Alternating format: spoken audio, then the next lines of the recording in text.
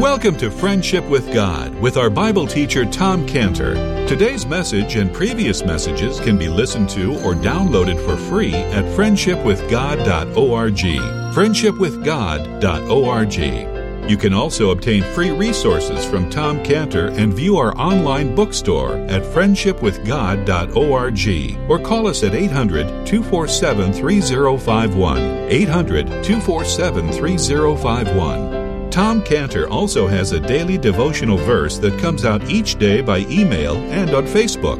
To receive this small daily devotional verse that Tom Cantor puts out, you can sign up at friendshipwithgod.org, friendshipwithgod.org, or find Tom Cantor on Facebook by searching for Tom Cantor and Friendship with God. Now, here is our Bible teacher, Tom Cantor. But one of the types that he talked about was this ground. It actually had some soil in it, but there was just a lot of stones, rocks. And so as a result of that, he said, that's like a person who has like stony heart. And so what happened there is that the plant doesn't have the ability to hold itself in the soil. It can't withstand because the root is not strong. There's all these rocks there so that when the winds come, plant will just be gone. So the winds of temptation, when the winds of persecution blow on that person, the person doesn't stand like the tree that only has the rocks around it, can't get the root to grab a hold. There's no root in himself. And this is what the Lord called out when he said, the problem is the root. He says in Matthew 13:20, but he that received the seed into stony places, the same as he that heareth the word, and anon with joy receiveth it, yet hath he not root in himself, but dureth for a while. For when temptation or persecution arises because of the word, by and by he's offended. The person in that condition has no root in himself. And this is the issue. There's no root. It's the root that holds the person against the forces of persecution, temptation. Without the root, it's all about the root. No root, no standing. So the first step is the root. And the root is this word in Matthew 5:4 and verse 4. Blessed are they that mourn. That's the root. The mourning is the root. The root is a sorrow. It's a deep sorrow in the heart. It's a sorrow over his own sin. The mourning is like a training course. It's like a boot camp against the tough times. And there's this right kind of sorrow that's referred to in 2 Corinthians 7:10. 2 Corinthians 7:10, which says it's called godly sorrow. Godly sorrow. There's a wrong kind of sorrow in 2 Corinthians 7:10. It's the wrong kind. 2 Corinthians 17 is called the sorrow of the world. So the sorrow of the world is put against comparison, the godly sorrow. And if there's godly sorrow, then the root is going to progress to the second stage of the plant. The second stage is the stem. It's the stem that I was looking for. And all of a sudden it breaks through the ground. And it took a long time for it to happen. And it's great when you see the little stems break through the ground, they push their way out. That's the second stage in the process. It's necessary to get the fruit. The second stage is the stem. The stem represents repentance.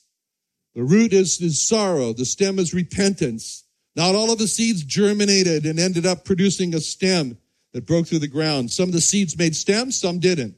And the only way I knew it was a seed was doing its job down there and resulted in a root, the only way I knew that there was a root going on was this outward evidence of the stem breaking through the ground. The only way you know that the word of God has resulted in a root in that person, a godly sorrow, is this outward sign that you see of repentance. There's a changed life in the person. He has a changed life because he has an unseen root in him of godly sorrow. And you know whether or not this root that has resulted when you see the stem, which represents repentance, changed life. For godly sorrow, 2 Corinthians 7:10, godly sorrow worketh repentance. You might as well say it this way. The root of godly sorrow will produce the stem of repentance. Godly sorrow produces repentance, whereas the sorrow of this world produces nothing but death. 2 Corinthians 7:10, the sorrow of this world worketh death. Sorrow of this world worketh death. Two Two types of sorrow. The godly sorrow, the sorrow of the world. Two types of repentance. Repentance, it says in 2021, Acts 20:21. Repentance toward God. Two types of repentance. Repentance toward God. Repentance not toward God. Godly sorrow produces repentance toward God. Godly sorrow does not produce repentance not toward God.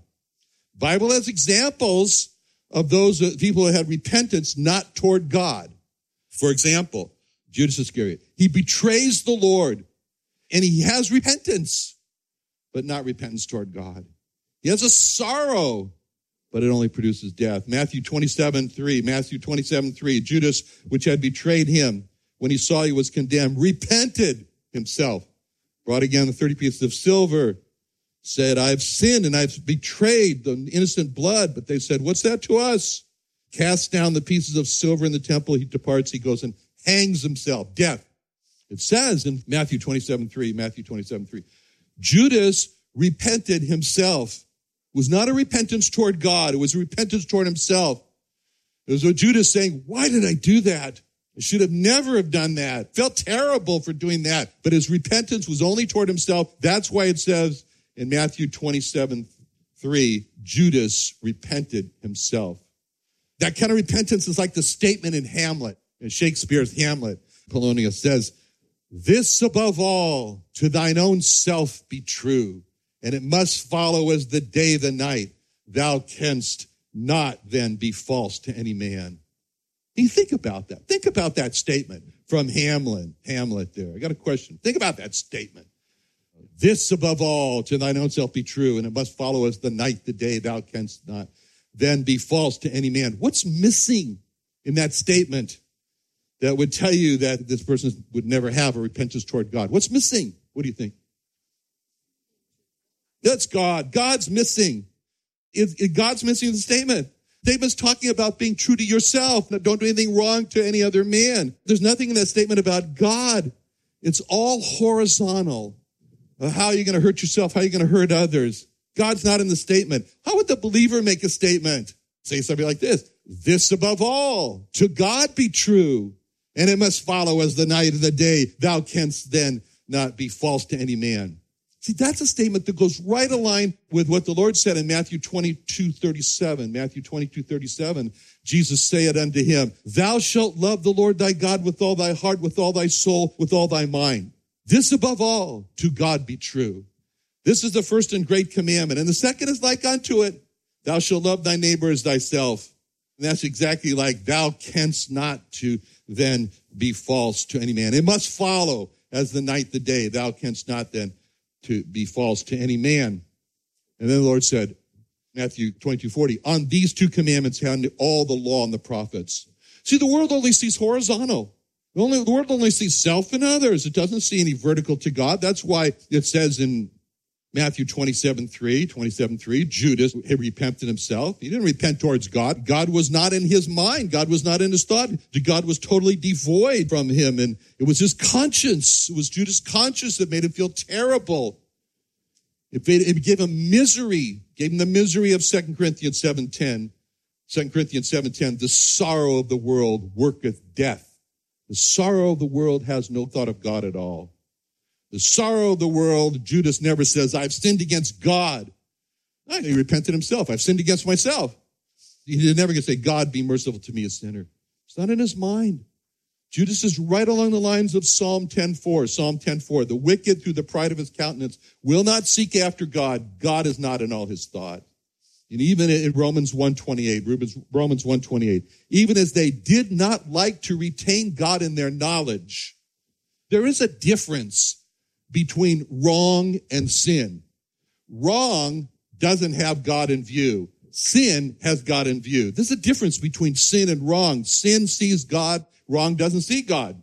The atheist will say that he's done wrong, but the atheist will never say that he has sinned, because wrong looks horizontally and says it was unethical, it was wrong to another person, it was wrong to myself. But sin looks vertical and says what I did was against God. What I did was a personal offense against God. David, it's hard to say this, and I don't like keep saying this. David raped Bathsheba. David killed Bathsheba's husband. David did plenty wrong. David did a wrong to Bathsheba. David did a wrong to her husband.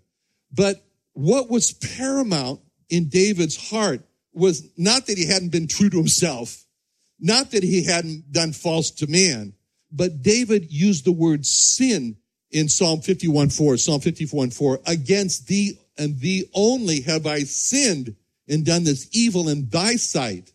David said what he did was sin because it was personally against God. It was an evil in God's sight. He wasn't looking at Bathsheba and saying, I did wrong, I was wrong. He looked at God and he says, I sinned against you and you only. Very important clarification there between wrong and sin. People do wrong against other people. People sin against God. And true repentance toward God means that it's a repentance over sin and how God has been offended and wrong. You know, I used to go every month to visit the prisoners at Donovan Correction Center down in Otay, the prison. And what I saw there was how a criminal can be very sorry for his crime and not be sorry to God. Now, what is that? Crime is a transgression of the law. Wrong is a transgression of the law of conscience. But sin is a transgression of God's law. Crime is a transgression against man's law. And when I was in Japan, I wanted to explain the gospel to my Japanese business friends. And so I was explaining to them, and when I said the word sin, they looked at me with that, I don't know what you're talking about look, you know, which goes like this in Japanese. Huh? That's how they do that, you know. And that's when I discovered there's no word for sin in the Japanese language. Japan, China are countries of idols and false gods, and so much so that their language developed without the word sin. And so I was forced to use the best word I could, tsumi, which means crime. And I used that word, and I had to explain, there is a tsumi against man. That's really what crime is. And then there's a tsumi against God. That's sin. Some say, I have committed a crime. Many say, I was wrong. But not everyone says, I have sinned. Especially the atheist will never say, I have sinned, because if there's no God, there's no sin. And when God's law is broken, it's more than a crime. And when God's law is broken, it's more than wrong. When God's law is broken, it's sin. And when there's a godly sorrow, then the goodness of God comes in. And the goodness of God, it says in Romans 2:4, the goodness of God leadeth thee to repentance.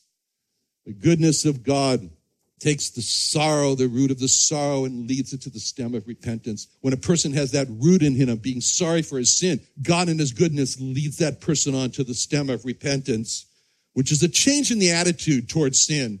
It's a hatred that causes a person to turn away from sin. Repentance does not mean that a person never sins again, because it's just a change in the attitude towards sin. It's a new hatred. It's a new deep sorrow. It's a mourning.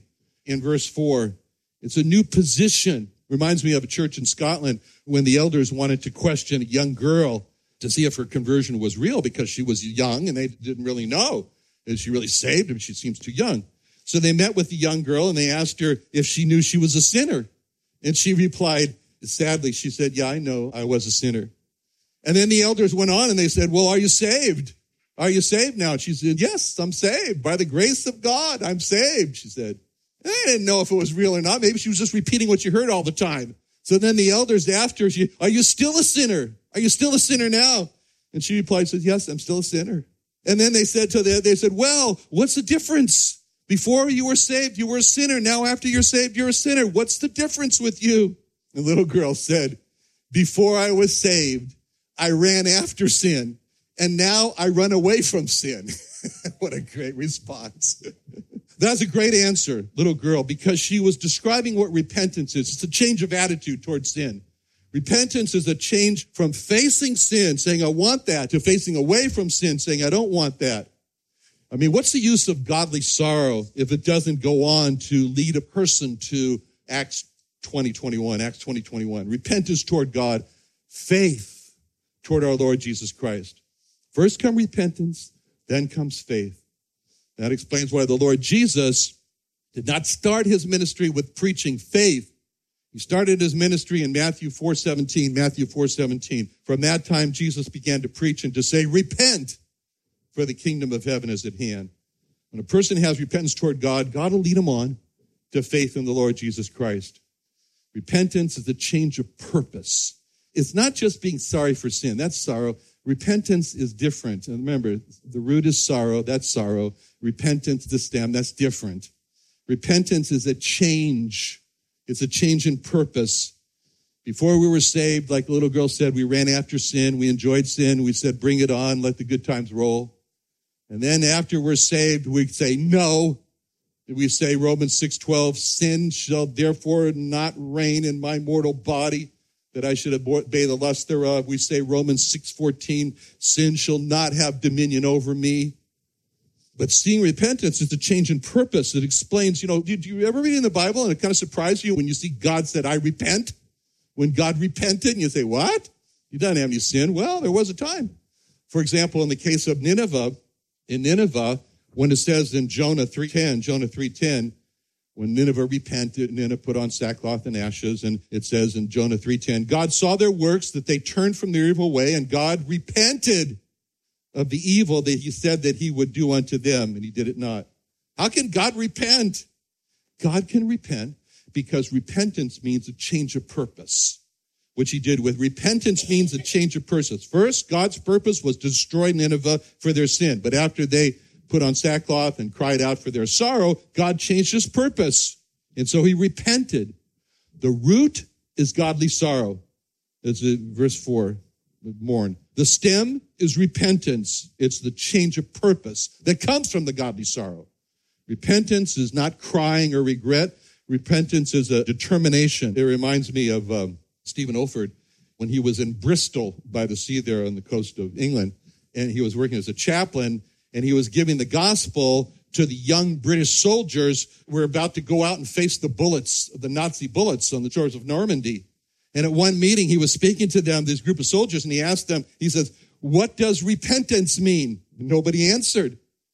And finally, one soldier said, I'll show you what repentance means, sir. And the soldier stood up, and he started to march. And then the soldier yelled, halt! And he stopped. And then the soldier yelled, about face! Turned around. And then he yelled, march forward! Started marching. He says, that's what repentance is, sir. He sat down. Pretty good. Repentance is halt, about face, forward march. That's repentance. Before we were saved, we were marching away from God. After we're saved, we're marching toward God. Repentance is a turning to God, a turning to God. But in order to turn to God, there's got to be something that happens in the human heart, and that is expressed in 2 Corinthians 5:14. 2 Corinthians 5:14, the love of Christ constrains us. That's what gives the encouragement for a person to turn to God. The love of God. Realized John 3:16, for God so loved the world that he gave his only begotten son, that whoever believes in him shouldn't perish but have everlasting life. You can also say, God so loved the world, he gave his only begotten son, and that encourages me to turn to God. Romans 5:8, God commendeth his love toward us, and that while we were yet sinners, Christ died for us. John 15:13, so many verses, greater love hath no man than this, that a man lay down his life for his friends. 1 John 3:16, hereby we perceive with the love of God. He laid down his life for us. All these verses speak of the love of God as displayed at the cross. At the cross. The law of God, the fear of hell, the law of God, the fear of hell, it can startle a person. It can make a person frightened of facing judgment, but he won't turn to God. I have a friend like that. My friend is startled. My friend is frightened of dying, of being cast into hell, but my friend does not turn to God because my friend does not see the love of God. Therefore, he doesn't have a repentance toward God. And it's only when the love of God is seen will the heart be melted to repentance. If a person is frightened and startled at dying, all that is like taking a big chunk of ice and breaking it with a hammer. All you got left is little pieces of ice. It's only when the heat comes that the pieces are no longer ice and they melt to water. In the same way, a person can be afraid, even sorry that the hammer comes down on the ice, but it's only when he sees the warmth And the love of God, his heart has melted. This is what you see in the prodigal son. Was out there in the swine's trough with the swine starving in Luke 15:15, the prodigal son. He went and joined himself to a citizen of that country, sent him into the fields to feed swine. He would have fain have filled his belly with the husks that the swine did eat. No man gave unto him. He's very sorry for how his life turned out. He's very sorry from turning away from God, but he doesn't repent and he doesn't turn to God until he says in Luke 15:17, when he came to himself, he said, how many hired servants of my father have bread enough to spare, and I perish with hunger? I'll arise and go to my father and say unto him, Father, I've sinned against heaven and before thee. No more worthy to be called thy son. Make me as one of the hired servants. It's only after the prodigal son thought about the love of his father to take care of his servants. How many hired servants of my father's have bread enough and to spare? When he thought about the love, when he thought about the care of his father, the hired servants, that's the point when he decides to turn away from his life and turn back to his father. That was the change in direction. That was repentance. Repentance doesn't come unless a person sees the love of God. Repentance toward God, facing God, toward God, and faith in our Lord Jesus Christ, Acts 20:21. That's what happened with the prodigal son. That's when the ice was melted. That's when the ice was melted. And God holds us out to Israel. He says to Israel in Isaiah 55:7, let the wicked forsake his way, and the unrighteous man his thoughts. Let him return unto the Lord. Why? He will have mercy upon him, and to our God he will abundantly pardon. Man must turn away from his wicked ways, his thoughts, in order to turn to God. But he's only going to do that when he sees the love of God. It's going to be merciful to him and pardon him. This is what happened with the Thessalonians. The Thessalonians in 1 Thessalonians 1:9, it says, you turn to God from idols. And Jacob knew this too in his life when he was at a point where he wanted to go to Bethel and to build an altar and to serve God. And so in Genesis 35:2, Jacob said to his household and to all that were with him, put away the strange gods that are among you. Be clean, change your garments. Let us arise, go up to Bethel. I'll make an altar to God who answered me in the day of my distress. He knew that unless there was a putting away of the idols, there's no turning to God. So in verse 4, mourning, it's the godly sorrow that gives rise to the stem of repentance toward God or faith in our Lord Jesus Christ. And then finally, the third stage is the fruit, which is salvation. Salvation is a gift from God. It's not gained by us being sorry. It's not gained by us by repenting of sin. It's a gift from God. When he sees the sorrow, he sees the repentance, just like with Nineveh, then he gives the gift. Ephesians 2:8. For by grace are you saved through faith, not of yourselves. The salvation is a gift of God. Being saved is a gift of God. Just like the hymn Rock of Ages says, not the labors of my hands could fulfill thy law's demands. Could my zeal no respite know? Could my tears forever flow? All for sin could not atone. Thou must save, and thou alone. So the mourning we're talking about in verse 4 is the godly sorrow. That's the root. The stem is repentance toward God. And finally, the third is the salvation that's a gift of God. Matthew 5:4. Blessed are they that mourn, for they shall be comforted. Let's pray. Father, thank you so much. How can we thank you enough for being so loving, so kind, so wonderful to give us what we could only hardly hope for, the gift of your Son to die for us on the cross. Thank you, Lord, for salvation that you give in Jesus' name. Amen.